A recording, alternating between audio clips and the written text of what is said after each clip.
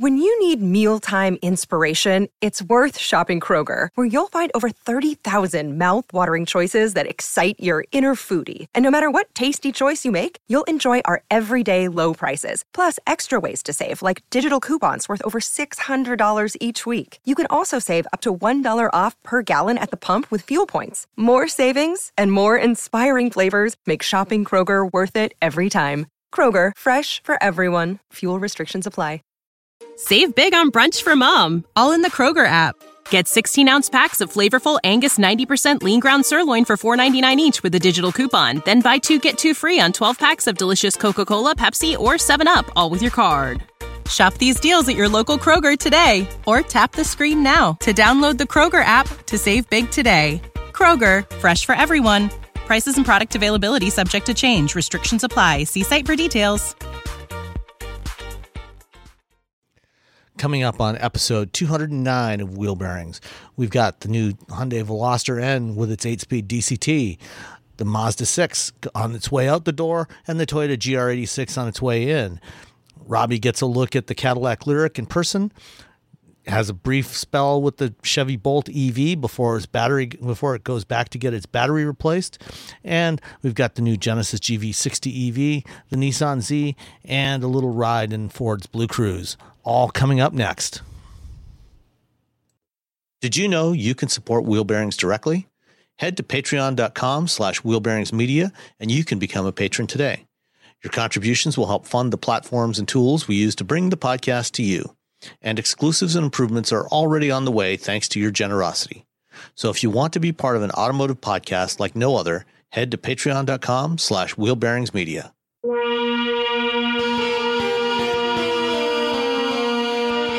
This is episode 209 of Wheel Bearings. I'm Sam Abu-Al-Samad of Guidehouse Insights. I'm Nicole Wakelin of Sports Car Market Magazine. And I am Roberto Baldwin from Engadget. Excellent. So, Nicole, why don't you go first? What did you drive this week? Okay, so what I have in my driveway is the 2021 Mazda 6, which is a really fun little sedan. So here's a funny thing. My husband has this weird anti-Mazda thing. I don't know why. He's like, yeah, I know, right? That's why? Like, what? What's wrong with your husband? Well, I know. That's not like the first time. Like, so we sat down in a Mazda, I don't know, a couple years ago. He's like, oh, I hate Mazdas. I'm like, all you did was sit your butt in it. What is your problem? You've sat your butt down in the seat and you don't like it. What's wrong? He just had this like impression that they were these like boring cars and they're not really fun. Right. I know. If you could see the look on Roberto's face. And I'm like, when did you last get in a Mazda? He's like, I don't know. I was like in college or something. I'm like, so is it some ancient beat up version of a Mazda that one of your friends was driving? He's like, maybe. I'm like, perhaps your image needs to be updated. So I still am on this quest to get him to like Mazdas. This one might have done it. He liked this one. He did sort of like a, okay, this isn't so bad. And I can't understand appreciate it. He appreciated it, yes. What he liked is 6'3" husband is that he had plenty of room, even though this isn't a huge sedan and it looks very small from the outside, but inside there's actually a good bit more room. Like he sat down in the front seat, my daughter sat behind him, and her knees weren't up to her chin. So that was a plus. I like it because it looks beautiful. It is $37,290 as equipped the way I got it, which is the Signature trim, which has a 2.5 turbo with 227 horsepower, 310 pound-feet of torque, front-wheel drive. So it's a good price, and it looks good, and it is fun to drive. Of course, he doesn't get to drive it. He just gets to ride in it because it's a press car, and he has no permission. But I enjoy driving it. And today, as we are recording this, I am in New Hampshire, and we had Hurricane, I guess he's really only Tropical Storm Ari has arrived. So we have torrential rains and horrible wind. And I had to drive it about 45 minutes away. It is terrible weather to drive a car. Like you can't see where you're going. There's like a sheen of water on the road. And again, this is front wheel drive. This isn't even like I have an all wheel drive version of this. It's like, okay, bring on the crummy weather. No, front wheel drive. Handled like a dream. Even with the wind, like I could feel the wind buffeting the car because we had some pretty decent gusts. Still, it stays really controlled. So I was genuinely impressed. There's not very many times where you get to test out a car in that kind of weather that the timing works out. I'm like, okay, we're going to take my car up there. We're going to take the press car. We're going to see how it does. And it it did amazingly well. And it is incredibly comfortable and still was very quiet. Like I said, we had gusts that were up to 40 miles an hour, which is a pretty decent gust of wind to come smacking at you as you're driving down the highway at 65 miles an hour. And it was still quiet and with the rain. So it kept that sort of passenger calm. It was calm and comfortable and relaxed despite the chaos outside with leaves and branches flying off the trees all around us. But Mazda, your car's still in one piece, so we're all good. Nothing hit the car. So I was a fan. I liked it. And husband's, he's warming up to Mazda. So I feel like that's a plus. Gradually moving him towards thinking that Mazdas are fun. What I need to do is get my hands on a Miata and get him permission to drive it and go, now tell me the Mazda's not exciting. Yeah. Or even the Mazda 3. Just the 3 wagon with the all-wheel drive. He got one at a rental car, like, because he travels and he has to occasionally rent a car, but he got like the rental car special. I'm like, that is not the way to determine if you like a car. You've gotten the lowest trim that some other guy has thrashed, and so one of these days I will get him to really truly like Mazdas. But I loved it, and I like Mazdas to begin with. I think they're fun. They are drivers' cars, and they feel like drivers' cars, and they look good. I always think that they look super sexy. This one was machine gray metallic, so it's just like this really dark gray with this great metallic tint to it. But the reds that Mazda, nobody makes a red car like Mazda. Good Lord, whatever that red is right now. Soul Crystal Red. Yes. Soul Crystal Red is absolutely the best color. Is it not the most beautiful? Like, there's somebody in my neighborhood who has one, and I'm like, oh, there it is. And I just drive, it's like a little bright spot as I drive out of the neighborhood when they're parked in their driveway. Because someone has to sell their soul. That's how they make the red that good. That's okay. It's like a deal with the devil at the Mazda facility. I can live with that. Yeah, I'm fine. I can deal with that. If someone has to sell their soul to get a car that pretty, okay, we're all going to see the devil later on. That's fine. All right. Big deal. Whatever. Devil went down to Mazda. Devil went down to Mazda. We can write a whole new song. There's our podcast title. Devil went down to Mazda.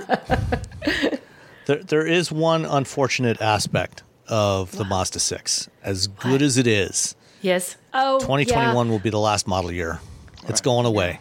I know, which is there is sad. supposed to be a new one coming, probably maybe for next year for the 2023 model. Mm-hmm. But this year, when the 21s, when the Mazda dealers run out of 21 models, that's it for this generation. There's no more coming. There is one other unfortunate thing, and this is just a Mazda thing, and this is the one thing I cannot get behind. You know exactly what I'm going to complain about, Sam. What am I going to complain about? The infotainment system. Yes, does not have the infotainment, yeah. It does not have a touchscreen. Doesn't have a touchscreen. And I'll tell you what, here's again, driving during the hurricane force winds, it was warning me, and I'm sure there's a setting somewhere where I can turn this off, but not while I'm driving at 65 miles an hour with the storm, around me. It gives you the storm warnings for every county. We apparently have 100,000 counties in southern New Hampshire. I now realize it's like there's a hurricane force wind warning in Cheshire County, hurricane force wind warning in Coos County. Every single one is its own warning. And every single time it shows up, there's like a close or a details that you can get about each warning. You have to spin little knob and hit close, spin little knob and hit close, spin little knob and hit close.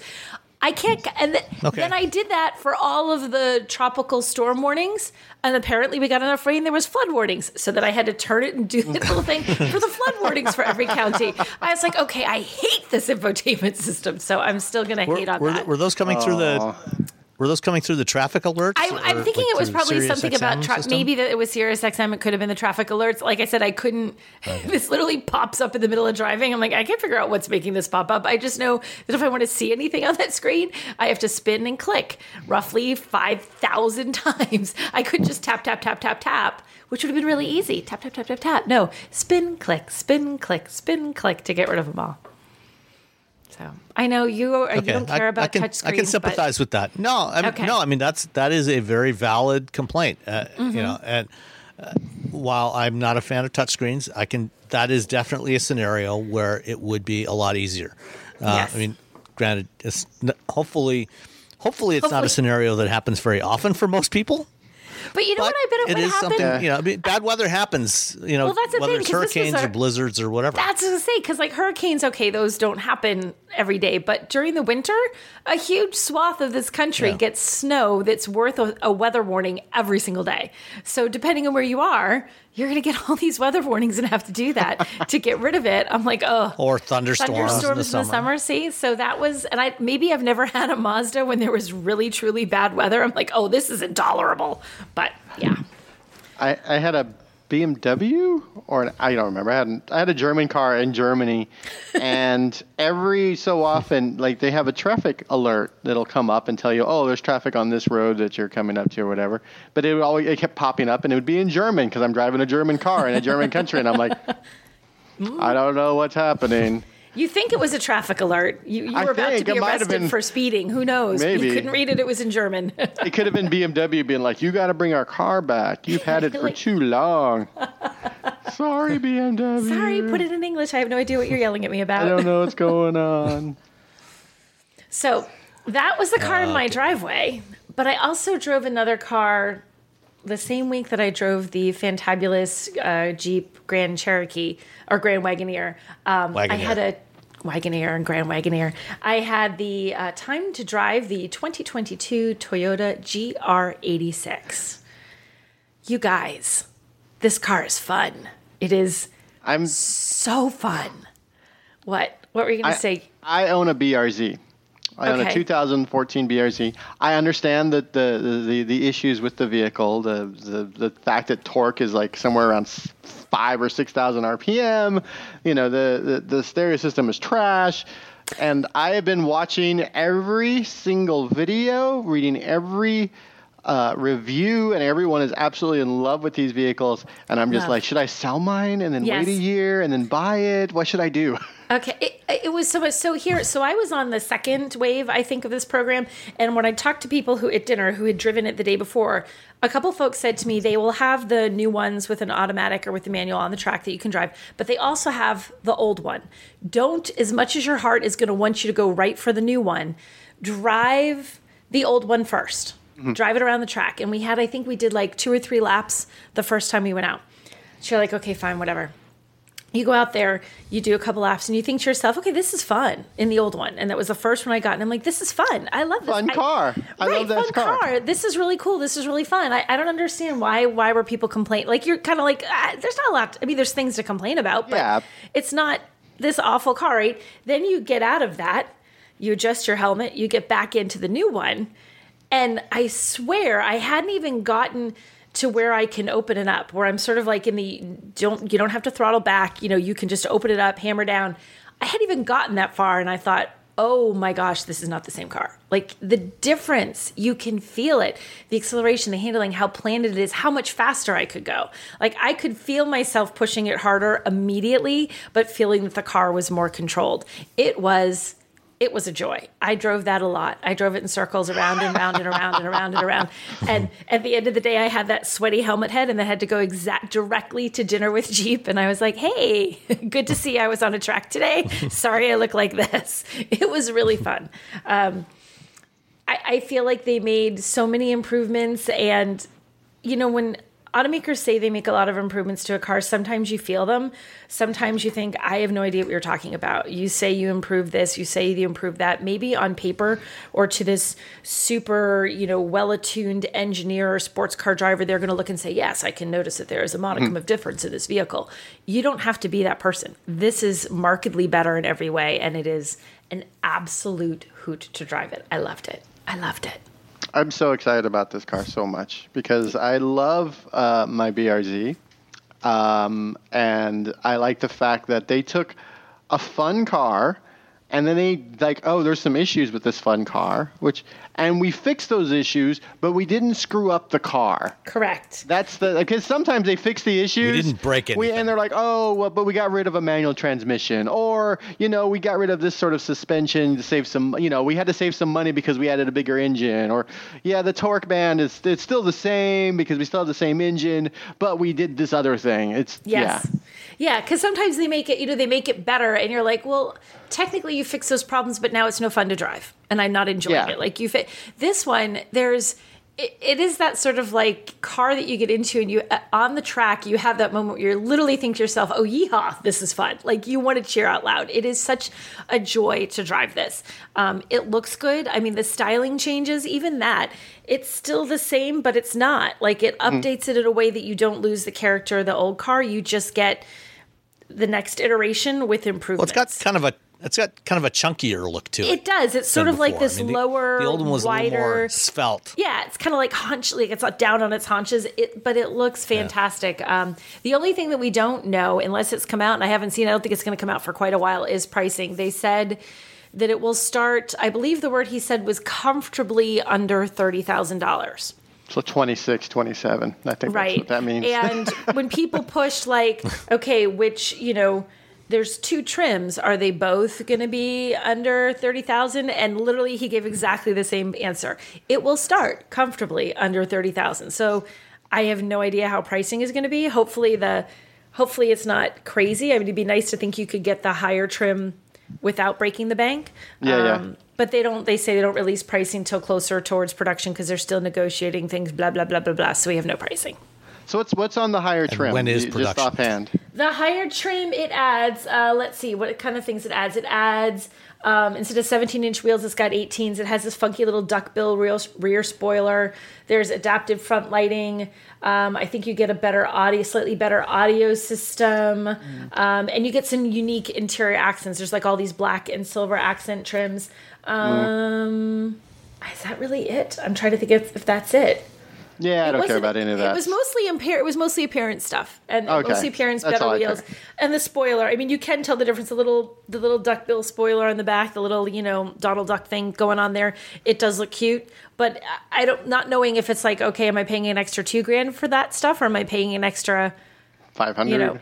Yeah, what is it? Without knowing how much they're... Who knows? Right, without knowing how much they're charging you for that, it's hard to say, like, would I do that? I might do it if it was reasonable, but if it suddenly made it exorbitantly expensive or crossed some number in my head that I felt was like, no, then I might not, because there's not these significant changes. I'm more interested in go as opposed to show when it comes to this vehicle. So then you're going to want the one that starts comfortably under 30,000. I'll start, yeah. And that's probably the one with the manual transmission. Oh yeah, definitely, yeah. You can't. I guess you can get it with it. You can get it with an automatic, but I don't see why you. Well, yeah, I drove. You could drive both, and I drove both. On a track, I kind of, because I'm not an everyday track driver, and it's harder. It's harder if you're not used to driving a manual on a track to make your shifts the right way. So I had fun driving the automatic, but you get. I mean, the control you get with the manual, come on. Like, if you really want a sporty little car, you want a manual transmission. Yeah. I would absolutely get it with the manual. Yeah. No judgment for those who get an automatic transmission. It's totally fine. I'm not. I'm not that guy. I'm not that guy who's going to like make fun of you for driving an automatic. For me though, I am. Yeah. I think I hate it when people bash on people because they don't want to drive the automatic. You know what? If that's what you want, it's your car. Drive what makes you happy, as long as you enjoy it. Maybe somebody else loves the manual, and that's fine. I just, the fact that there's even like, yay, they're offering one, because it's fewer and fewer cars. The fact that they offer it, and I know it's exactly the kind of car that you would think they would offer it with, but they didn't have to, The 2 Series just lost its manual transmission, and that's the exact kind of car that you would think would have it. Right. But, so they don't, so the fact that they still put that on there, I give them a gold star, and that way people, and I do think because fewer and fewer people know how to drive one, it does make sense. I mean, you have to have an automatic because, there's far too many people that either prefer it because they just don't like the manual transmission or simply don't even know how to drive a manual. So it's like, well, they might love your car, but they're never going to drive it because they're not going to learn to drive a stick now, Yeah. My older daughter actually just bought a 2017 86 earlier this spring, and she got one with an automatic. She knows how to drive a manual. Yeah. She used to work for Drive Shop delivering cars, and so she spent quite a bit of time behind the wheel of 86s with the manual transmission. Yeah. And she decided that because this is her daily driver car, she decided she wanted one with an automatic, and she loves it. So not going to complain because it's the best. Yeah. It really is one of my favorite cars ever, and it's not just because I own the car. but I will drive like all these fancy, expensive, supercars, whatever. And then I'll get into that BRZ, and it doesn't have the power. It doesn't have the power of any of those vehicles. But just the sitting position is just so wonderful in that car. When I was reviewing the Huracan, I almost mentioned how it was like sitting in my BRZ, and I'm like, you know what? People are just going to yell at me. They're going to think you're insane. They're going to think I'm insane because the sitting position, it was just like, oh yeah, this is how you should sit when you're driving a sports car. But, there's this funny sort of misconception that just because a fancy sports car like a Lamborghini or Ferrari or whatever is a Lamborghini or a Ferrari, that it is therefore going to be better in every way, shape, and form than something that's not.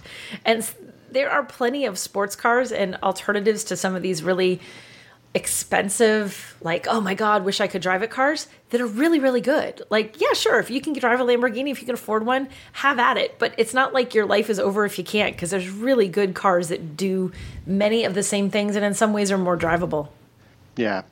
And you can buy it. Yeah. You can actually afford it. And you can afford that without having to have your house foreclosed on. Yeah, you don't have to be a billionaire to a Silicon Valley billionaire to afford one. Exactly. Yeah. So speaking of affordable sports cars, yes. I actually have one in the driveway right now as well. I mean, some people would maybe quibble with the sports car name, but I think in every way that counts, this thing is a sports car, and that's the Hyundai Veloster N. And as you were saying, Robbie, about manuals versus automatics, I actually drove the Veloster N for the first time a couple of years ago when it first came out with the 6-speed manual, and really enjoyed it. I actually drove it, took it on a road trip to Pittsburgh, and it was great. Pittsburgh. But this one for 2021. They updated it. They added a new 8-speed wet dual clutch DCT, a dual clutch transmission option, and this is actually probably one of the best automatics I've ever driven. Wow! Especially when you put it in N mode. So on the steering wheel of the Veloster N, there's a couple of buttons.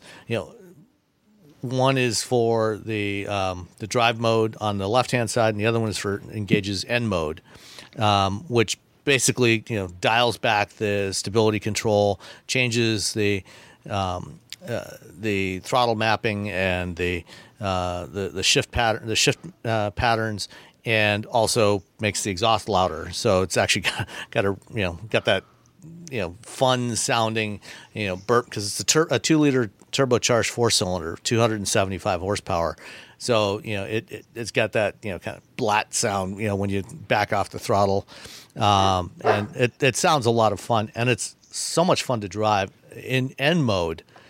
This 8-speed dual clutch feels like it feels exactly the way that if you were driving a manual transmission, and you were a good driver, knew what you're doing, it behaves exactly the way you would want to do it yourself, except it's doing it automatically. As when you lift off and you're coasting down, or you get on the brakes, as you're coming into a corner, it's downshifting. It's blipping the throttle as it downshifts. It's doing all the things that you would do. If you're heel and towing, picking just the right gear as you go through the corner.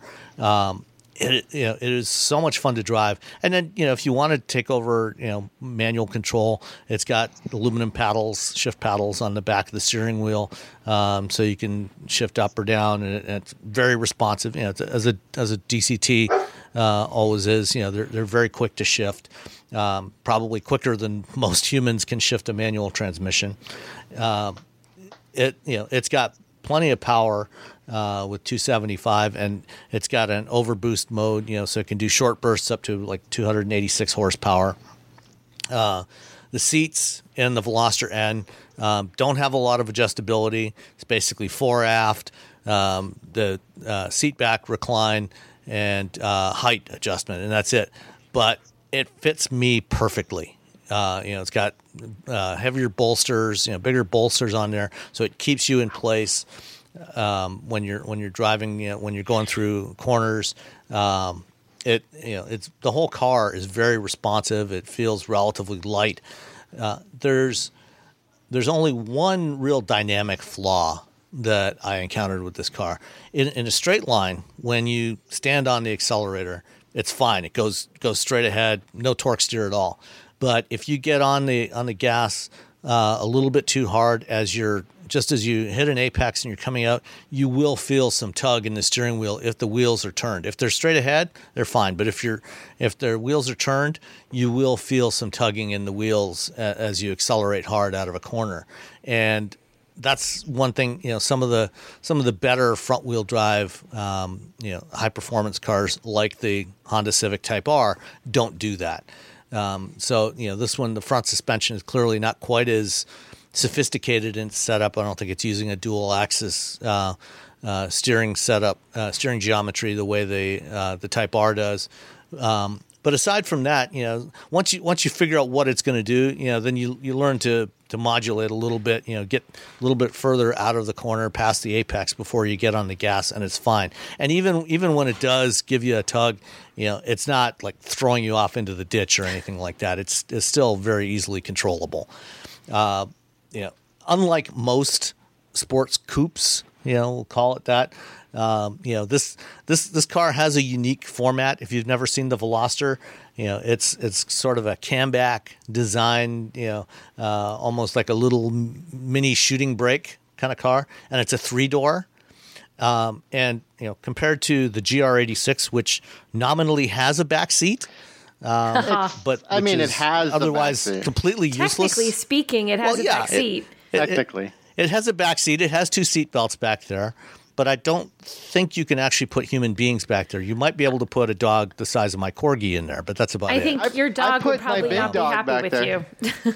I put the big dog back there. I put Bowie, the big German Shepherd, back there. But then Nico, the little German Shepherd mix, she's just tiny. She sat in the front seat because she's like, "Oh, there's no room back here for me." And Bowie was not happy back there because it has that little. Because you have the drive shaft, you have the tunnel there, and he's just like, right. Yeah. Yeah. So obviously the Veloster, unlike the GR86, is front wheel drive, but it's a 3-door. It actually has an extra door on the passenger side of the car. Why they didn't just add one on the driver's side as well, I've never really quite figured out, especially because they actually do have a left side body stamping that has a door on that side for right-hand drive markets. But and at any rate, the 3-door, that extra door on the passenger side makes it easy enough to get back there. It's not, for myself, I'm 5'11", it's not hugely roomy, but I can sit back there. I wouldn't want to take a long road trip sitting back there, but it's adequate. For going across town, going out to dinner or whatever, take a couple of friends along with you. It's fine. You're not gonna be squeezed in there. I mean, you might be, Robbie, because you're several inches taller than I am, or Nicole's your husband. Yes. But for up to about 6 feet tall, you can fit back there without too much difficulty. Daisy had no issue at all back there. I put in I have a seat cover that I always throw in there when I take her in a car, and put that on there. And we took it to go to the lake yesterday, and I put my inflatable paddleboard and towels and other stuff in the back. There's decent sized cargo area in the back of this thing under the hatch. So it's a fairly practical car, but it's a hoot to drive. Like I said, and just as soon as you get in, as soon as you start the car, just put it in N mode every time, and you will really enjoy yourself in this car, even with an automatic transmission. In fact, I think if I was buying this as a daily driver, even though I have never in my entire life, I'm 55 years old, I have never owned a car as my personal primary vehicle with an automatic transmission. It's always been manuals. I might be inclined to go with this DCT because it's so good. Oh, wow. That's praise right there. That sure is. I like manuals. The 6-speed, and this one is fine. It's not the slickest shifting 6-speed, but it's fine. But the way this one behaves, the way this 8-speed behaves, is really good, and I highly recommend it. Let's see, this one came with no options aside from the 8-speed, so it's just standard Veloster N. Sticker price is $34,755, including $1,005 delivery charge. Why they didn't just make it $1,000, I don't know. But or $99.95, but it's $1,005. It's racing red with a black on black interior, and the one of the interesting little details, it's got the little light up N logo in the front seat backs, right around right behind your neck. So when you unlock the car, if it's darker out, you'll see that little N logo light up in the seat, and then of course, it's got some of the trim in the signature color for Hyundai's N sub brand, which is this pale blue color. So the seat belts and various other little bits of trim around the interior, like the buttons on the steering wheel, are in this same shade of pale blue. Hey, enough. Which doesn't really strike you as the color for a performance brand, but hey, it works. Whatever. I'm good with it. I'm not picky, at least not about that sort of thing. And I really enjoyed this thing. It comes standard with an 8-inch touchscreen, and as a modern car from the Hyundai Motor Group, it does include the Sounds of Nature in there, which my wife found very, very, very amusing yesterday on the way out to the lake, especially when I hit crunching through the snow, walking through the snow. She thought cafe. Cafe's the one. I like the cafe mode, so it feels like I have a whole crew of people drinking coffee the cafe. With me. Yeah. Yeah. She thought that if you're commuting home from work, something like the cafe mode would be very relaxing. I don't know that I would necessarily have felt that way when I still had a commute, but whatever. You don't have to use it. If you like it, good for you. So Hyundai Veloster N. Awesome little sports car, and it's a interesting alternative to VW GTI or the GR86 or there's not very many choices something left else in this kind of segment anymore. Mazda 3. Yeah. I mean, there's just. There's fewer and fewer choices of vehicles like this anymore in the U.S. market, or really in any market. So if you're looking for something that's a lot of fun to drive, definitely go take a look at the Veloster N. All right, Roberto, what did you have this week? So I didn't actually get to drive it, but I got to go and stare at it and sit in it while they put a towel down, so I wouldn't mess it up. But the Lyriq, the new the Cadillac, I believe it's 2023. Hold on, let me pull up my notes. Oh no! The 2023 Lyriq. I went and saw that in LA this past week, and it looks nice. It's a nice looking Cadillac. It's their first electric. It's going to be based on the Ultium platform, 100 kilowatt hour capacity battery pack. They're targeting over 300 miles of range, which is if you're getting a luxury car, you sort of want that extra range because you're paying for luxury prices. You want a luxury car. You want to feel pampered, and when pampered also means like not pulling over as much for charging. It has it will charge at 190 kilowatts at a supported DC fast charger, which is nice. Cadillac says you can add about 76 miles in about 10 minutes. So if you're throw in double that, and you get about 150 miles in 20 minutes. Initially, it's going to be rear-wheel drive only. That's the only, but then they're going to have a four-wheel drive version or all-wheel drive version coming out later on. The first one will be 340 horsepower, 325 pound-feet of torque. So, that should be more than enough for the average person. And it has, Mercedes has their Hyperscreen, their gigantic screen that just fills up everything. And it's really a piece of glass. It's the gigantic piece of glass, and then there's 3 different displays. Cadillac has their large 33-inch curved display, which is actually one display with 3 different segments in it. The segment on the left has touch controls. Then you have the dash cluster, and then the right you have the infotainment screen. They all sort of can power on and off on their own, but they're all the same display. They're very excited about that. I don't think the average person cares if it's one display or three displays. I think what they're really going to like is the fact that it starts at $60,000, which for a luxury electric SUV from Cadillac is a good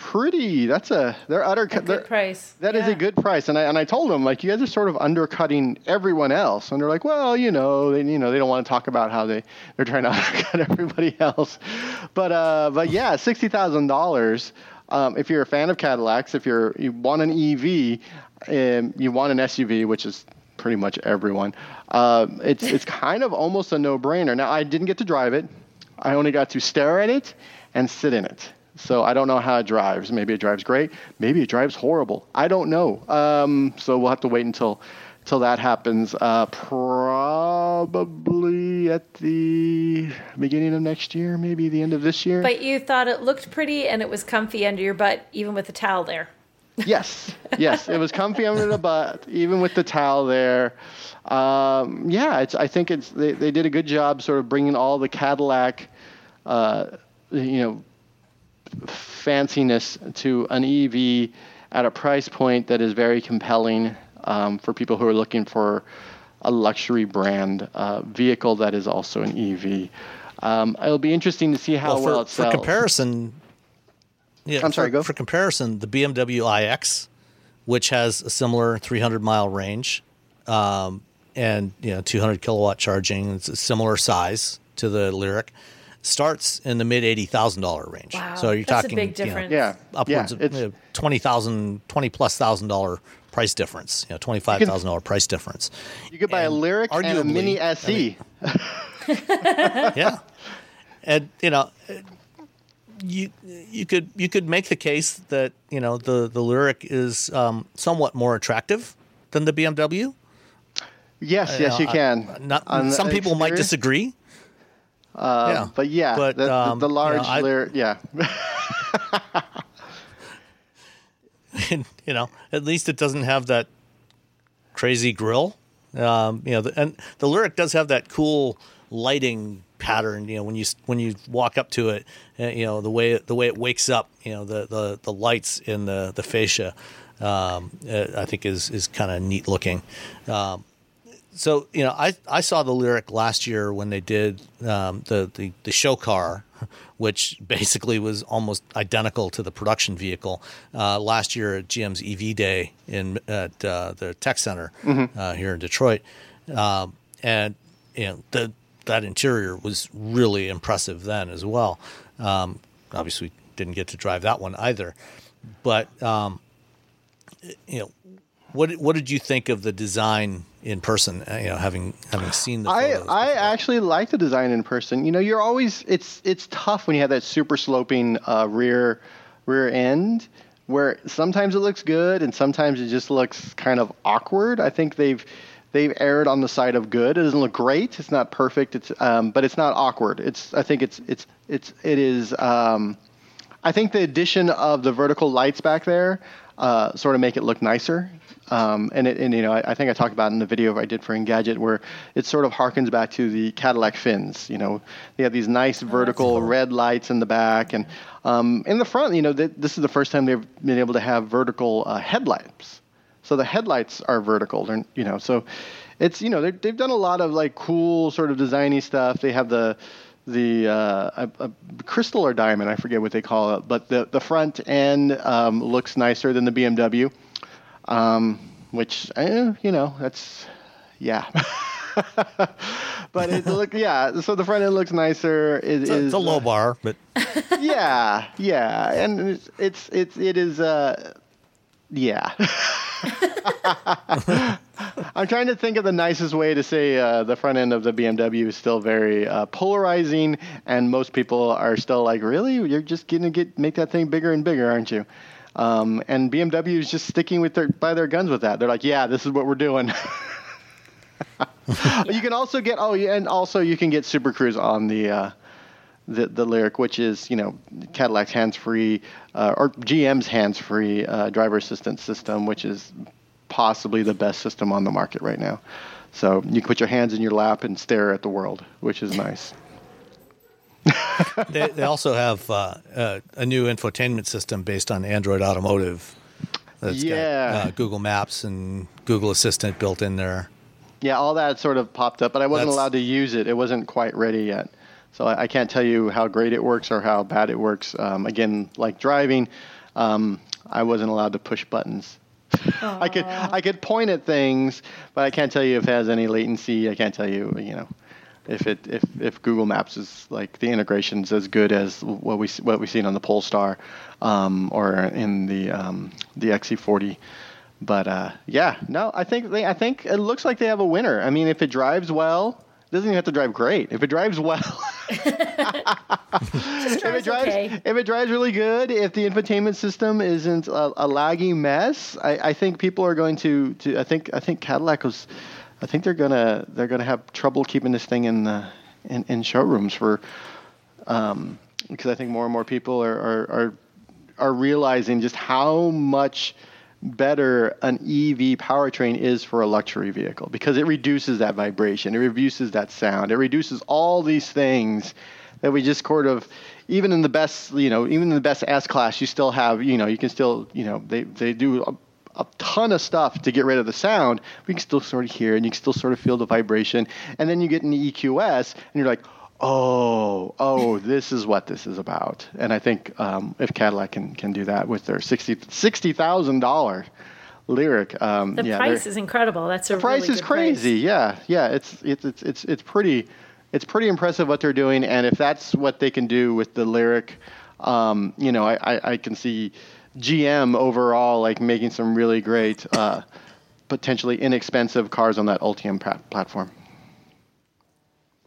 Yeah, it's going to be a very interesting segment to watch. In the next year and a half, 2 years, there's going to be a lot of competition in that premium electric crossover SUV segment. You've got the Lyriq, the BMW iX. I actually just had. I went to a Ford thing the other day in conjunction with the Woodward Dream Cruise and had lunch with Darren Palmer, who's their general manager of electric vehicles. And he was talking about what's coming next after the F-150 Lightning, which they had previously alluded to, an electric Explorer. So there's going to be an electric three-row crossovers for Ford and for Lincoln, in the same segment as the Explorer and the Lincoln Aviator. So there's going to be a Lincoln Aviator that's going up against this, and the Rivian R1S, of course, and who knows what else is coming. I don't know when Mercedes is going to launch their electric version of the GLC. Is that coming next year, I think? Did they say? I think so. That sounds right. I'm just going to say sure. Right. I don't know. Okay. I'm going to say sure. Yes. I'm going to go sure. Well, it'll be coming sooner rather than later. Yeah. Yeah. So, and of course, the Volvo XC90 replacement as well, which is also going to be electric. So there's going to be a lot of interesting competitors in this market. I think they're going to be trying some different things with that, and we'll see how it plays out. So that wasn't the only EV that you had some contact with, however brief, this week, right? So I also had I had them bring me a Chevy Bolt, the brand new Bolt, because I had driven the old one like 60 times. I feel like by the time it had come out, like I'd driven like 15 pre-productions. I drove it like 3 times after it was out. So I was like, well, let's try the new one. I know it's essentially the same vehicle, and so I got it on Thursday. I was supposed to get it on Friday, and they're like, hey, can we bring it a day early? And I was like, yeah, sure, bring it on in. I'm not going anywhere. I got it on Thursday. I drove it to the supermarket to pick up some stuff. And then Friday I had to work. And then after I finished work, my plan was to go drive it around Friday night, get it charged up, and then do some do a video. I was sort of planning out like what I was gonna do on video with this thing. And then Friday afternoon, around 2 p.m., 5 p.m. Eastern, 2 p.m., I got an email from GM saying, hey, I don't know if you know this, but we just released recall information. We're going to send the fleet manager is going to contact you and come get your car. So we'd like our car back. Thanks. We would like our car back. Don't put it in your garage. Don't, all the things that GM had announced to the owners of the Chevy Bolt. They were telling me, and I said, okay, I won't do that. And so it just sat in my my driveway until they picked it up just a little bit later. And then that was the end of So that's your review of your 30-second grocery store run in the Chevy Bolt. Yeah, so I didn't get it wasn't the fun excitement or exciting time of my life that I was going to have with the Chevy Bolt, testing out different things. Which, I understand why, even though we'll talk about this some more, but yeah, it was interesting. This is the first time I've ever had a car for about 24 hours, and I've been told, oh, we're picking that up because of a recall. So yeah, don't charge it over 90%. Don't put it in your garage. Don't, all the things they were sort of telling everybody who owned a Chevy Bolt at the time when they decided we're just going to recall every Bolt ever made forever. And we'll see you all at the dealership. Yeah. I actually was scheduled to have a Hyundai Kona EV last December. And the day before it was supposed to be delivered, Hyundai announced a stop sale and recall for the Kona EV for exactly the same reason. And so that one never even got to me. The day before it was supposed to arrive, I got a call from Drive Shop saying, "Oh, yeah, we're not going to be able to bring you the Kona, but we'll bring you this something else instead." And so the issue here, and this is actually I think the third, maybe fourth recall on the Bolt over the last 6 or 8 months related to this battery issue, because they've been trying to find the root cause of it. And for those not familiar, basically there have been some fires with bolts, with Chevy Bolts, when they're charging, and battery fires. And I think we've talked a little bit about battery fires before, but the fundamental problem when a battery decides it's going to have a thermal runaway event, it's really hard to extinguish. It doesn't happen very often, but when it does happen, it's really hard to put out those fires because, most fires, to have a fire, you've got to have fuel, you got to have oxygen and an ignition source. And if you take away any of those three, you won't have fire. So, most of the time with a fire, if you smother it, because it's usually getting the oxygen from the atmosphere that we breathe. If you cover it up and prevent it from getting oxygen, the fire goes out. You have a grease fire on your stove, you stick a lid on the top of the pan, the fire is going to go out. You pour water on it. Well, you don't want to pour water on a grease fire. Please don't ever do that. Don't ever do that. If you have that's a bad scene. If you're having bad analogy. If you're having a bonfire outside, if you got a fire pit in the backyard, you pour water on it, or campfire, pour water on it, it's going to go out because it starves the fire of oxygen. The problem with batteries is they have oxygen in the materials that make up the battery, like the electrolyte and the cathode coating. And when it heats up, it releases that oxygen. So even when you starve it of oxygen from the atmosphere and you smother it, it's still going to generate its own oxygen and keep burning potentially for hours on end in the case of car batteries because they're so large.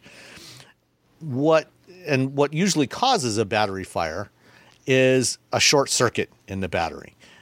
This happens when the cathode and the anode, the positive and negative electrodes, or actually negative and positive electrodes, come in physical contact. You don't ever want those two touching each other. If they do, you get a short circuit, you get lots of heat, and then bad things happen. Fire.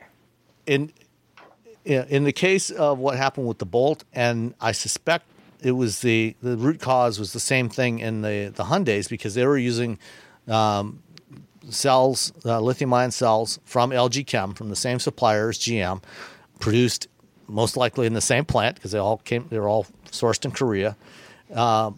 And what they, for the first time in this release that came out on Friday at like 4:30 in the afternoon on a Friday afternoon, half an hour after the financial markets closed, which is where companies traditionally try to bury their bad news. Bury the bad stuff. 5 o'clock on Friday, I get a call from a reporter at the Detroit News wanting a comment on this.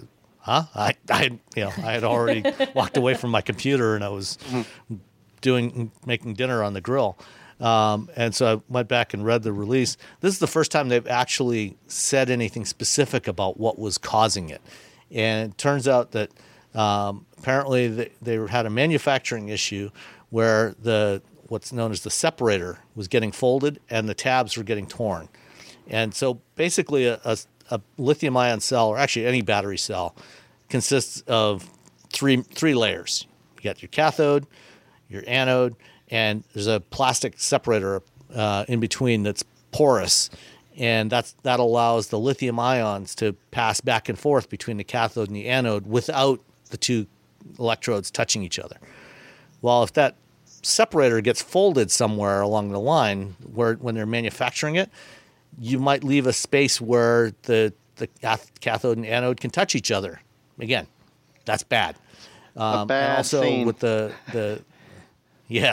tab, if the tab is torn, if the tabs get torn, the tabs are the terminals that stick out of these pouch cells that they use to connect them all together. If that gets torn, you can have something, again, that's touching the wrong place or it's causing too much resistance, heat, bad for batteries.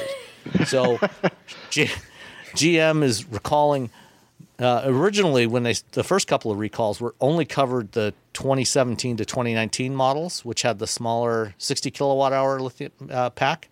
From the 2020 and 21 and 22 models have a slightly larger 65 kilowatt hour pack. Those weren't covered in the original recalls. The new ones cover all of them because they found that the problem is actually still happening. And so they're going to bring back all these cars, replace all of the battery modules. So everybody that's got one is basically going to get a brand new battery. Wow. So any degradation in performance you might have had from your battery, you're going to get a full reset. It's going to go right back to day one. Yeah, that's pretty. It's like bank error in your favor.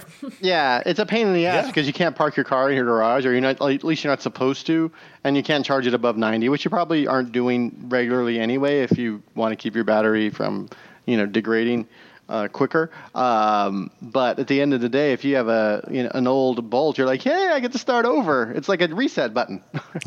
Which is kind of cool. Yeah. Unless you're people who made the battery, and now you're buying new batteries. Oh yeah, unless you're LG Chem. Yeah. So this is going to cost LG about $1.8 billion for this recall. It's a bad day for LG. Yeah, not a good day for them. But just to provide a little context for this, yes, it's bad when your battery catches fire, but so far there have been, I believe, seven instances of this across 120 plus thousand bolts, which that works out to about where I calculated it earlier, about 0.006% of all bolts have had a battery fire. For comparison, I looked up some stats on car fires with non-electric cars, and in 2018, there were 212,000 vehicle fires in the United States, which out of a fleet of 290 million vehicles amounts to 0.07%, which is about 10 times the frequency of these Bolt battery fires. So yes, it's not good when your battery catches fire. But on the other hand, gasoline cars catch fire at a much, much higher rate than electric vehicles. So, if you have a Bolt, park it outside, but don't be overly concerned about dangers of electric vehicles. Fires are going to happen from time to time. It's life. But I feel like it's a real issue, but it's not like, oh dear God, panic, your car is going to burst into flames tomorrow. Yeah. Probably not. Yeah, it's not spontaneous. Right. But probably not. Yeah. it's kind of spontaneous, but it's not like you don't have any warning. Yeah. If your battery's about to catch fire, you will see some smoke and you probably smell something. You're just going to wake up and see smoke, 4 little tires sitting on the ground, melted into a puddle where your car used to be. Like, what happened last night? Yeah. If you're in the car, get out of the car if you smell smoke, and please get away from it as far as you can and call 911 and you should be fine. Yeah. So. Yeah, I remember, car maybe not. I remember when Hyundai put their when they had their recall, they were like, we're not 100% sure why, but we're recalling them anyway. We've been working with LG Chem trying to figure out why these are, but we're not like it was essentially like we're not 100% sure why, and I think GM probably pushed a little bit harder, and now they're like, okay, here's the deal, LG Chem messed up. So we're recalling everything. If you have a Hyundai electric or a Kona electric, they're probably going to be. I wouldn't be surprised if they extend that recall as well. We'll see. Yeah, I mean they already did the recall on those and replaced all the batteries on the Konas. So even though they weren't sure what the root cause was, they already did the battery replacement, so they should be fine. Yeah. GM just took a little longer to do the replacement part of it. I'm sure they're probably like, what if we do this? No, sorry. So. Continuing on the theme of new electric cars, this past week was supposed to be the New York Auto Show, and no auto show. There were actually the auto show was canceled thanks to Delta, not the airline, but I like Delta Airlines. Let's be clear, Delta Airlines, yay! Delta variant, boo. No, exactly, I'm a big fan of Delta Airlines, but not the virus. So the show was canceled, and one of the vehicles that was supposed to be unveiled at the show was from Genesis, their first EV, the GV60. What did you two think of the GV60? Say it. I like it, and I think it looks like Pikachu. Pika Pika. Pika Pika. Pikachu. It's the color. Like we were talking about this. But it has like a little happy face. It has the color doesn't help, but it has a happy face. Everything about the exterior, from what they shown off, it had been blue. I'd probably been like, oh, okay. But it's this bright, like almost greenish yellow. It's a Pokemon. It's the Pokemon car. I don't know why they picked this color. This color doesn't. It doesn't exude like a luxury vehicle. It says cute little affordable crossover that you buy right out of college, not here's your luxury EV. It's from the color. Genesis. The color slays me. I mean, get the color, sure, have fun colors, but somehow looking at these images, it really does it looks like a Hyundai. It looks like it should just be a really cheap crossover. The color, the Pikachu color is not working for me. Pika Pika. Pika Pika. Not on a Genesis. Not on a Genesis. It's a great color. It's fine on a Hyundai. It's fine on a Kia. It's fine on a lot of other cars. It's not fine on your luxury EV. It makes it too cutesy. It does make it cutesy, and then the interior looks nicer. I am an advocate for more bold colors. On cars, we absolutely need more in-your-face colors. But I agree with you. I'm not sure that this particular shade of slightly greenish yellow works for the Genesis brand for what they're trying to achieve. And then you look inside with a green tint to it. Yeah.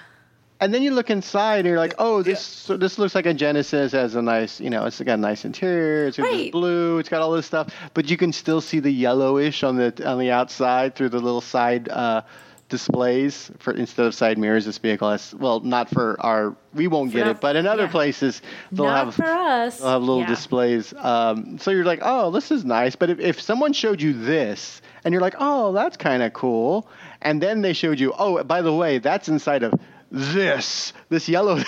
They're like, what? Does not work. It's like they don't work together. Like you look at the interior, like, oh, that's very Genesis. That's beautiful. It looks very upscale. It looks very streamlined, very modern. It's like, I can get behind this. That looks really cool.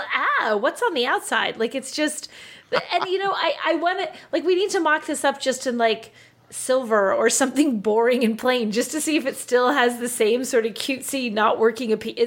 I think it's the color. I think it's all the color in these press images they released. Like, Genesis, give me another color of this car, please, just so I can see if it's the color that's slaying me. Yeah, I want a nice, like a nice burgundy red or something like that. Would work. I think that would work really well.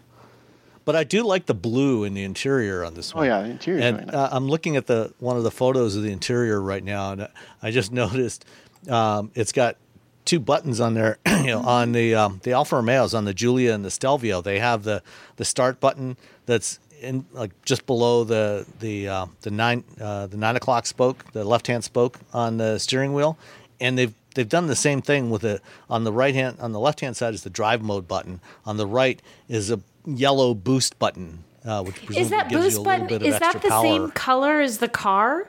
Is that where that color is coming from? It looks like it, yeah. I think so. I think it's the same. Oh, that color's on the interior seat trim. Look at that. You can see like there's contrast. There's piping on the side of the seats. It's that same stitching. wonky yellow-y thing. Yeah. I don't like the yellow thing. No. I dislike. We'll see if that actually gets into production.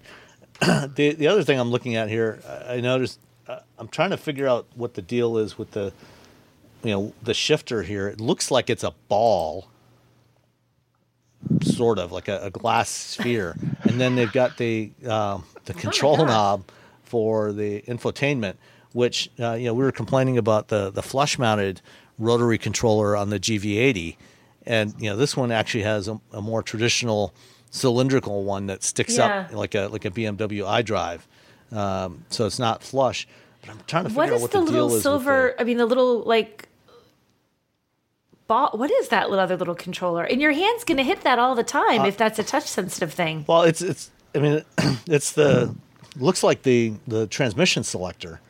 But I'm trying to figure out, because you've got the reverse neutral drive and park indicators there. Huh. But I'm not quite sure how that's actually supposed to work. It's kind of weird looking. It's a little odd. We're going to need to see this in person. It's a little hard to grok what's happening on that center console in these images.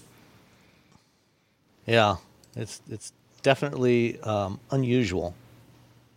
Oh, okay. I just looked at the image that looks like it's from the back, coming from the back seat. So the first image is from the looking through the driver's door. The other one is from the back seat. And now in that one, it looks like it's actually something completely different.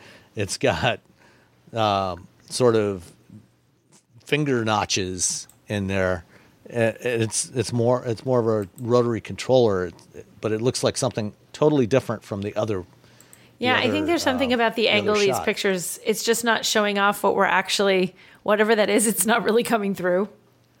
It's like a little crystal ball. I think it is. No, you know what it is. These are Photoshop renderings. Mm-hmm. They're renderings. These aren't photos of the car. Somebody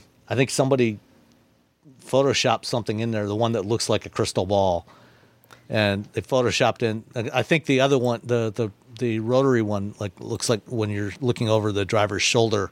Yeah, because the crystal ball thing really looks like it should be. Looks like. The crystal ball looks like it's a controller on a spaceship. Like you're just like aliens, just like that doesn't even look real. Yeah, if it actually looks like that, I'm going to be amazed.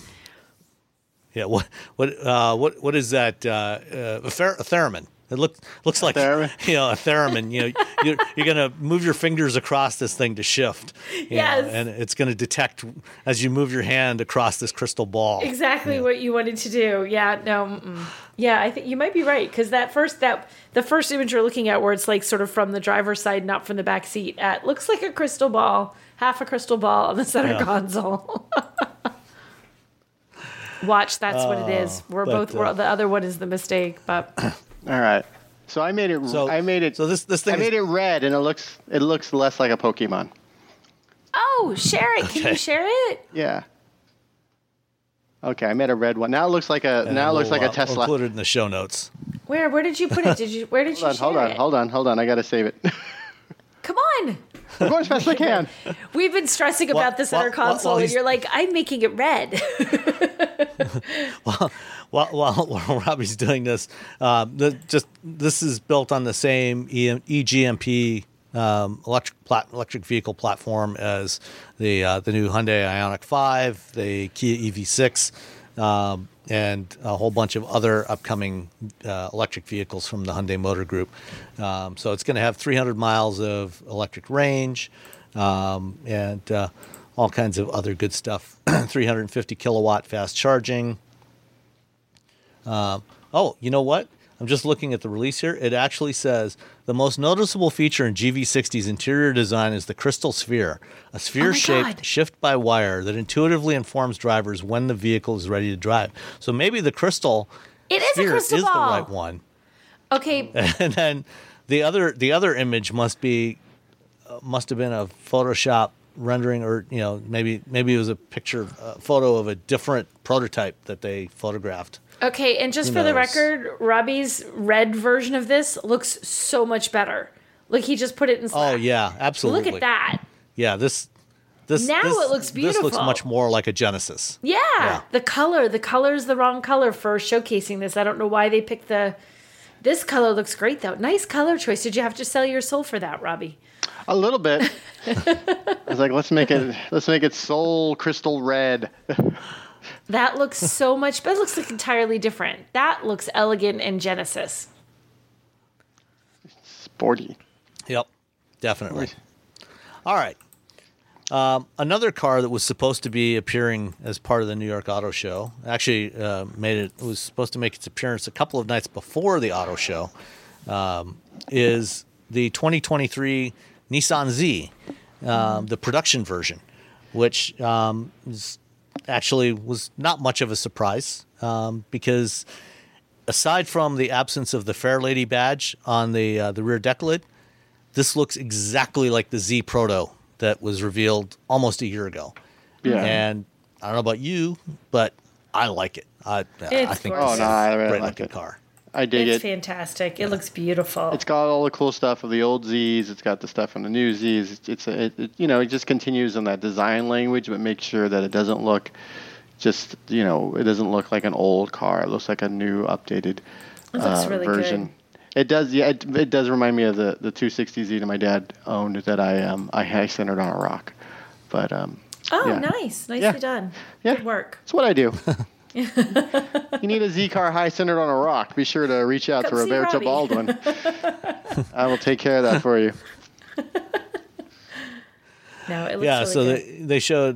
they showed two of them. One was in the same shade of yellow, which is actually strikingly similar to the yellow on the GV60. But it works on this car. It works on this car. Yeah, it works on this one. I mean, and it's the same shade of yellow that was on the Z Proto.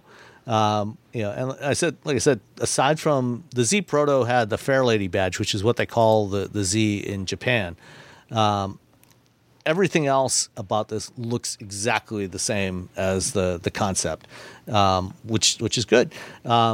They did provide some more details. It's got a 400 horsepower twin turbocharged 3-liter V6, which is basically the same engine they've had in the Q60, the Infiniti Q60 for a while now, for a couple of years, and also in the Q50 sedan. I have to read these colors. Okay, the interior color, there's this one bright blue that's sort of the same blue that's on the outside, and you can get the interior in that blue, and it's absolutely fantastic. It's like this crazy bright blue, so it's blue and black accents, but the names, okay, Seiran, Seiran blue, and there's a yellow, wait a minute, Ikazuki yellow? I just want to order that yellow because I want to say that's what color my car is. Color's your car? Ikazuki yellow. Ikazuki, I'm probably mangling that, but it looks like Ikazuki. Ikazuchi. Ikazuchi? I'll say that too. Ikazuchi yellow. What color is it? It's not yellow, it's Ikazuchi. That makes it sound very fancy. Yeah. I love that. But that blue interior is unbelievable. Would you say? Yeah, no, that is fantastic. Isn't that cool? You don't often see colors like that on the interior. No, you get it on the outside, but the insides never are that pretty. That blue, whew, I like that. Yeah. And it will be available with a manual transmission. Boom. Yep. And it will retain the rev matching system that debuted on the 370Z about a decade ago, more than a decade ago. But you can turn that off. Yeah, you can turn it off. Yeah. And learn. You could learn, or not. You don't have to learn. Whatever. No information on pricing yet. So it will be coming out next spring. It'll probably be $45,000 to start, somewhere around there. It'll be the Supra. That's the car it's going up against. But I like this design better than the Supra.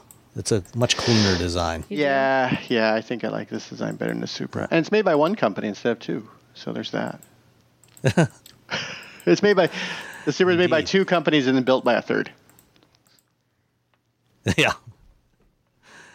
All right.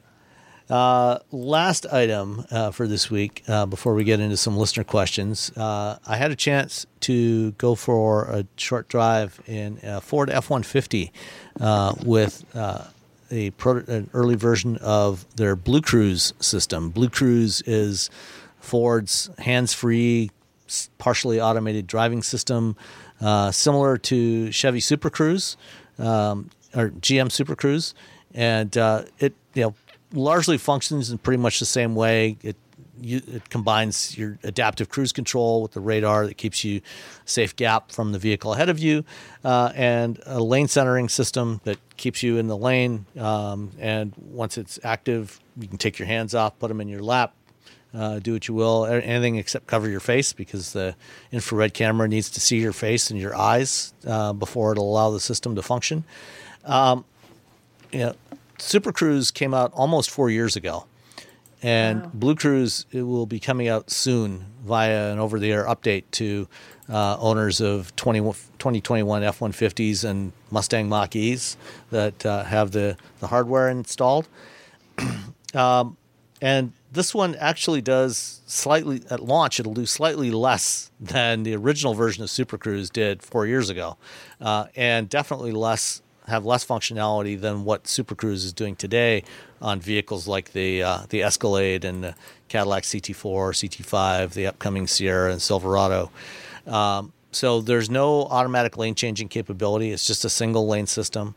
And one of the neat things I noticed when I first drove Super Cruise back in 2017 was it uses the maps, the high def maps of the highways, to know where curves are coming up in the road, and depending on what your speed is, it'll use the maps as a forward-looking long-range sensor, basically. And if there's a curve in the road that you're going too fast to get through that curve safely, it'll automatically slow the vehicle down from whatever set speed you have it at as it goes through the curve, and then as you exit the curve, it'll resume what your previous speed was. For some reason, even though Ford is using high-def maps, just like GM, although they're from a different supplier, they're not doing that at launch, which I thought was kind of odd. The other thing that they don't have, they have the infrared driver monitor system like Super Cruise, but they decided not to do something like the light bar system that GM and some other manufacturers are using, where you have the light bar in the top part of the steering wheel rim that really, clearly lets you know what mode the system is in, whether it's ready for Blue Cruise activation or not. It's giving you the indicators in the digital instrument cluster, which I think is not always as obvious, what mode you're in or when the system can activate. Like Super Cruise, it only activates on divided highways. It's at launch, it'll be about 130,000 miles of divided highways across North America. That will eventually grow. They will add more of this functionality over time via over-the-air updates. But it's a good start. But GM is still ahead of where Ford is with this system. Neither of you have had a chance to try this out, have you? No, but haven't. It makes me think of Blue's Clues, so they should really change the name because I mean, Super Cruise is already out there. They could have called Blue anything else, but they had to call it Blue Cruise. They might as well just called it Blue Pilot or something. I didn't think of that until you said it. Now I'm going to be able to think of it. It's time for Blues Cruise. Blues Cruise. Blue Cruise. Well, for what it's worth, GM is suing Ford for trademark infringement because they say Blue Cruise is too close to Super Cruise. And Ford is fighting back, saying that Cruise is too generic, and they want to invalidate GM's trademarks for Super Cruise as well as for Cruise Automation, their division that's building their robotaxis. So we'll see what happens there. It'll be interesting when the GM Bronco comes out. What is it? It's the Bronco. Well, the Bronco Port. Do you remember back when the old Hummers came out and Jeep, still Daimler Chrysler at the time, they sued GM because the Hummers had a 7-slot grill, which was the signature thing. Did they really? For Jeep? Yeah. Mm-hmm. They they sued, eventually settled that case. Mahindra? They sued them for that as well, for their little little Jeep clone. Yeah, Mahindra actually, they changed the grill, so they didn't use the 7-slot grill. They had a different grill design, but the rest of the vehicle was a copy of the original military Jeeps. So, yeah, the Willys. It just looks exactly like a Jeep. You're like, oh, cool. Yeah, but Mahindra last year, I think, gave up on trying to import that vehicle to North America. So, all right, we've got a few listener questions. One came in last week after we recorded the show. It's from the missing smaller cars car guy for all on Twitter. He says, have hybrid drivetrains now reached mass acceptance in the consumer mindset? With vehicles like the Wrangler 4xe, Maverick, the Chrysler Pacifica Hybrid, Corolla. If so, assuming it took since 2001 to get there, will the EV take as long to reach mass acceptance?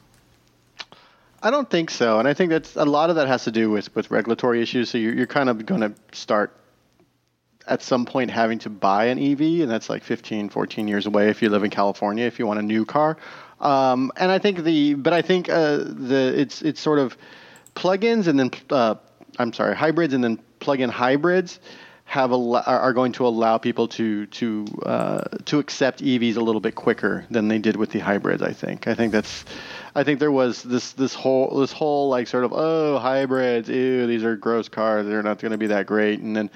And that was around the same time that the idea of an electric car was, it's just going to be a really, really crappy, slow vehicle. And I think Tesla sort of, destroyed that myth, pun intended, quickly. And so, you have Panameras out, you have e-tron GTs, you have the Hummer EV coming out. I think mass acceptance is going to be much quicker than what it was with hybrids. Yeah, I think people already, like when the hybrid and EV thing, they were both sort of new together and kind of almost lumped together in most consumers' head. They were electric things that didn't use just a gas engine. And then, okay, wait, everything has a hybrid. Oh, wait, there's so many EVs. And Tesla in particular, like you said, they did so much for making EVs just like, I see Teslas all the time. They're just another car, Mm-hmm. Very, very quickly they went from being something unique and special to just, they're another car. And what's going to take time is just for people to say, okay, I'm going to buy one, I'm going to get a charger, I'm going to live the EV lifestyle. But I think in terms of people saying, yeah, sure, they're just fine, I could handle one, I think they're there. It's just a matter of when are they going to actually ditch their gas engine for an EV. Yeah, I think sorry. Yeah. I was just going to say, in terms of mainstream acceptance, I think it will happen a little faster. I think, it's important to keep in mind that, we're actually 11 years into the EV era now or more. I mean, if you count the original Tesla Roadster, 13 years, that came out, the first customer deliveries were in 2008 and the Nissan really Leaf 13 years started ago? delivering Wow. Yeah. And the Leaf, started hitting customers in late 2010. So we're almost 11 years into the Leaf era. So, we're still, a few years, I think, from really mainstream adoption of EVs. It's probably in the next 3, 4, or 5 years. I would say probably consider it mainstream. So it'll be a little quicker than hybrids, but not too far off a similar timeline. Yeah. I think it'll take time to park them in their driveways just because it'll take a little time for that switch to happen. But I think mentally people are much more accepting of them already. Like people have bought into the idea of them. Yeah, and plus people have the average American is 2.1 or 2.2 cars. So I think the EV is going to be the second car initially. It's going to be the car. Oh, we're just going to drive us around town. We got an EV. We want to feel better about the environment. We want to do, and they're going to drive that car, and then that's going to be the main car.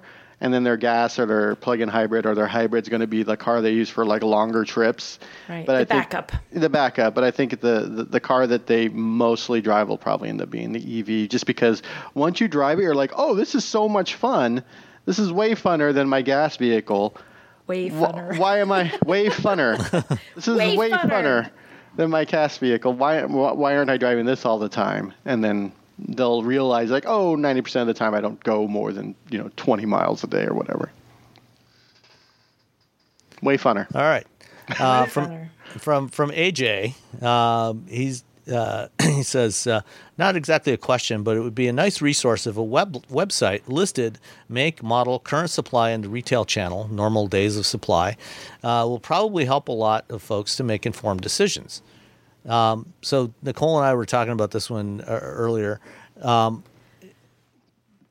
Automotive News actually does list days of supply for every model in their through their website. It does require a subscription, but that's based on national numbers. Companies like Cox Automotive also track this stuff because they do a lot of their business units deal with dealers, but pretty much every car dealer now, certainly new car dealers, on their websites, they actually have listings of their inventory, and you can go to the website for your, any local car dealer and see exactly what they have in stock, or these days more likely what they don't have in stock. And you can shop through there and filter, by color and by model and transmission and engine, so you can see exactly what's available. And there's also sites like Auto Trader that you can search, do a search for new vehicles, or KBB. I think you can search for new vehicles and see search for a vehicle, and it'll show give it a range like within 50 miles, within 100 miles, 200 miles. And it'll show you the inventory that's available. So there are a number of places where you can find this kind of stuff. Not by days. They won't list it by days of supply.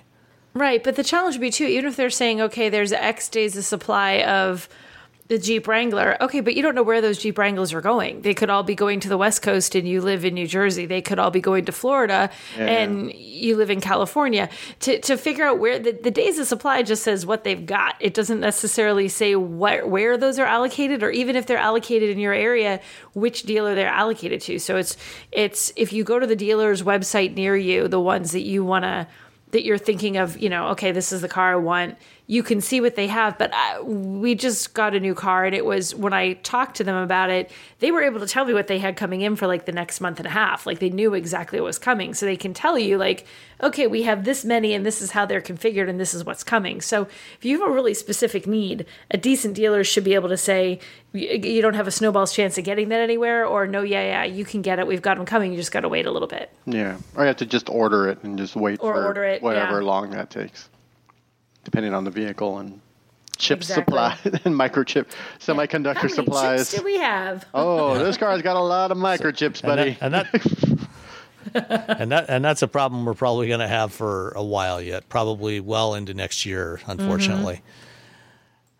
All right, last question from Sean David O'Connor. Says, I'm looking for advice for a car for my parents. My retired parents currently split their time between a house in South Florida and a condo in the Chicagoland area to be close to my sister, her husband, and kids. They bought a 2018 RAV4 a few years ago to replace my mom's 2008 Camry Hybrid when the battery became degraded. They have been driving that back and forth from Florida to Illinois, but would like to keep the RAV4 in Illinois and fly to Florida going forward. Sometime this winter, they would like to get another car for Florida, in addition to my dad's 2010 Camry, which has about 80,000 miles. I think this would be a good opportunity for them to get an EV since a lot of their trips will be short enough to not worry about range anxiety, and they'll have the Camry for longer trips if necessary. Of the current crop of EVs, like the Hyundai Ioniq and Nissan Leaf on the low end, the Kia Niro, VW ID4, and Mustang Mach-E on the higher end, and the upcoming Ioniq 5, Kia EV6, both look interesting as well. Do you have some other suggestions or caveats to add to any of my suggestions?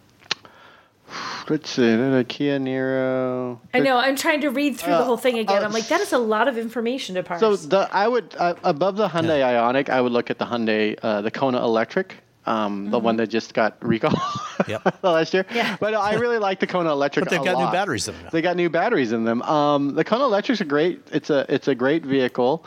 As you get older, it's a lot tougher to get into a sedan. That's why, as there's a lot of reasons why more and more people buy SUVs, but one of them is it's the ability to get in and out of the vehicle without having to sort of stoop down like you do with a sedan or a hatchback. I think a small SUV or compact SUV or a crossover or whatever you want to call it might be a good choice. And I'm going to say the Hyundai Electric, the ID4. I really like the ID4, except for the latency that's in the infotainment system. But I think they're hopefully fixing that with an over-the-air update. The Mach-E is great, but it's probably a little bit too much car. It's more. Of those vehicles, it's more like, hey, it's a Mustang. They're trying. Yeah, you're getting. I agree. I think the Mustangs. I like the Mustang. The Mach-E might be my favorite of those little three that are listed there for that. But I'm like, I don't think that's necessarily what your parents are looking for. They're retired. I don't know that. I mean, hey, maybe your dad's like all about that. In which case, like, have at it. But I think. I do think like an SUV though, it's a lot easier for people to get into. Like the Nissan Leaf is great. It's a good compact little car, but it's also very small. And again, retired folks, it's small, it's low, it's tight. That's not always easy to get in and out of. So in terms of accessibility, going with something that's an SUV crossover-ish thing is going to be a little bit easier for older parents to deal with. Yeah, I agree. I think that Robbie's suggestion of the Kona EV, in addition to the Niro, I think are both excellent choices. I think, and also the ID4, all of those, they have that nice balance of a higher, what they call it, H point to hip point. So you're not dropping down into the seat. You can basically just slide in and get into the seat. But unlike more traditional SUVs, you also don't have to step up into them. So I think they're just at the right height for most people to really be comfortable. So I think any of those are really good choices. The Ioniq 5, depending on what the timing is, the Ioniq 5 is going to be out sometime later this fall, and the EV6. They might start some deliveries before the end of the year, but most likely probably not till, most of them probably won't be available till January, February. Of what's going to be available this winter, assuming anything is available because of that aforementioned chip shortage, the ones here that are listed here plus the Kona, I think are all really excellent choices, and you're not going to go wrong with any of those. One other one to consider is the Chevy Bolt EUV, which is the slightly longer version of the Bolt. It also has kind of that slightly higher seating position than a traditional car. Maybe not quite as much as the ID4 or the Mach-E or the Niro. But it's another one to take a look at once they've got all the batteries replaced, and they start selling them again. And then if you want something completely off the wall, there's always the Hummer. You always get the Hummer. You make mom and pop proud. My one issue with the Bolt, both the EUV and just the regular Bolt, is that they only charge at 55 kilowatts. That's their because they're using an old architecture, and the